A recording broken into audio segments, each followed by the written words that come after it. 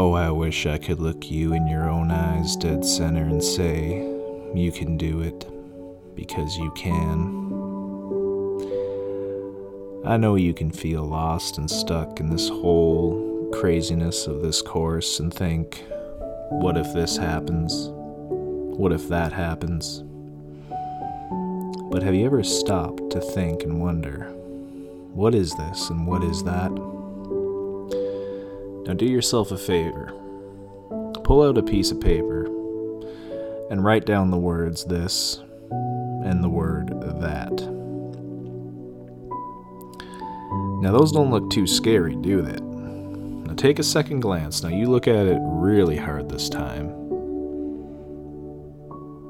Try and find faults in those two words, this and that.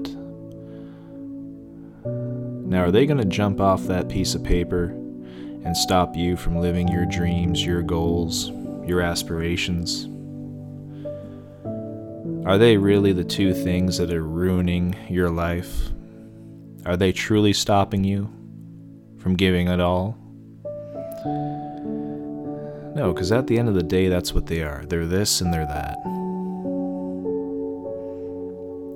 People used to say, hey, tell me this, tell me that. And I'd give them my opinion, and they'd turn around and said, oh, you shouldn't have said that. Well, my response was always, well, you asked me. And did my response really change the dynamic of your life? No. But you see, a lot of people will go through life saying, I'm a victim because of this and because of that. Now, how do we get rid of this and that? Well, I'll tell you something, you don't. They're always going to be there. They're two words that will always be there. You see, this and that will prevent you, metaphorically speaking, from ever achieving what you truly want in life. If you allow it, that is. Do you remember a time when you were just a little kid, 5, 6, 7, and you had big, bodacious goals? I mean, those goals, they were big, they were giant, and you felt they were possible. You could accomplish them no problem at all. But then this and that showed up and said, hey, I just want to let you know I'm here for you and to tell you that your goals are too big. You need to drop your goals down. They're unrealistic. Now fast forward 30, 40 years and this and that will show up and say, you know, you should have raised your goals.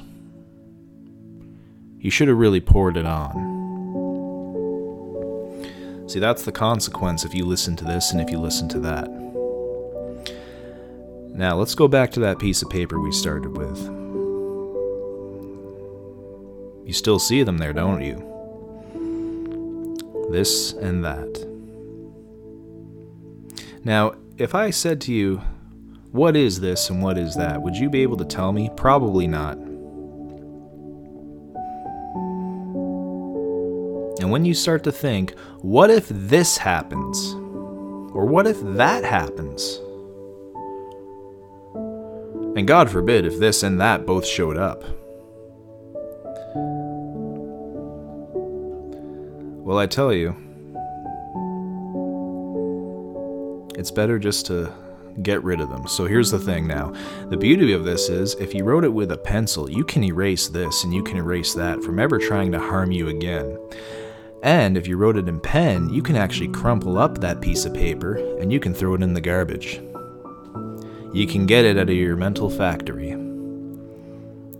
See, that's the thing. We have this thing called a mental factory, and we pour ingredients into our mental factory. Now, this and that is one thing. We've already proven if you crumple it up because you wrote it in pen, that you throw it in the trash, because that's what it is. It's trash. If you wrote it with pencil, you erased it, so you got it out of your life, like cutting a toxic person out of your life. Now, isn't that interesting? How those two are related. A word and a person can have the same impact. But this and that, those are words that we can choose to think and believe in on our own without someone being there. As I mentioned before, how I wish I could look you dead in the eyes and say you can do this because you can. Now, I know that to be the truth. And people say, well, how do you know that, Scott? Well, for one, I'm a genius. Self-proclaimed, of course. But it's just so obvious. No one is really limited to what's going on here. You can limit yourself, but that's your choice. Don't live a life of limitation. I want you to go out there and I want you to pour it on. Not for me, but for yourself. You see, people are saying, well, if someone would just motivate me. See, that's the thing. You have to motivate yourself. There is no quite any other motivation but self-motivation. Because here's the question now. What if your motivator doesn't show up? Well, I guess you're just stuck with yourself.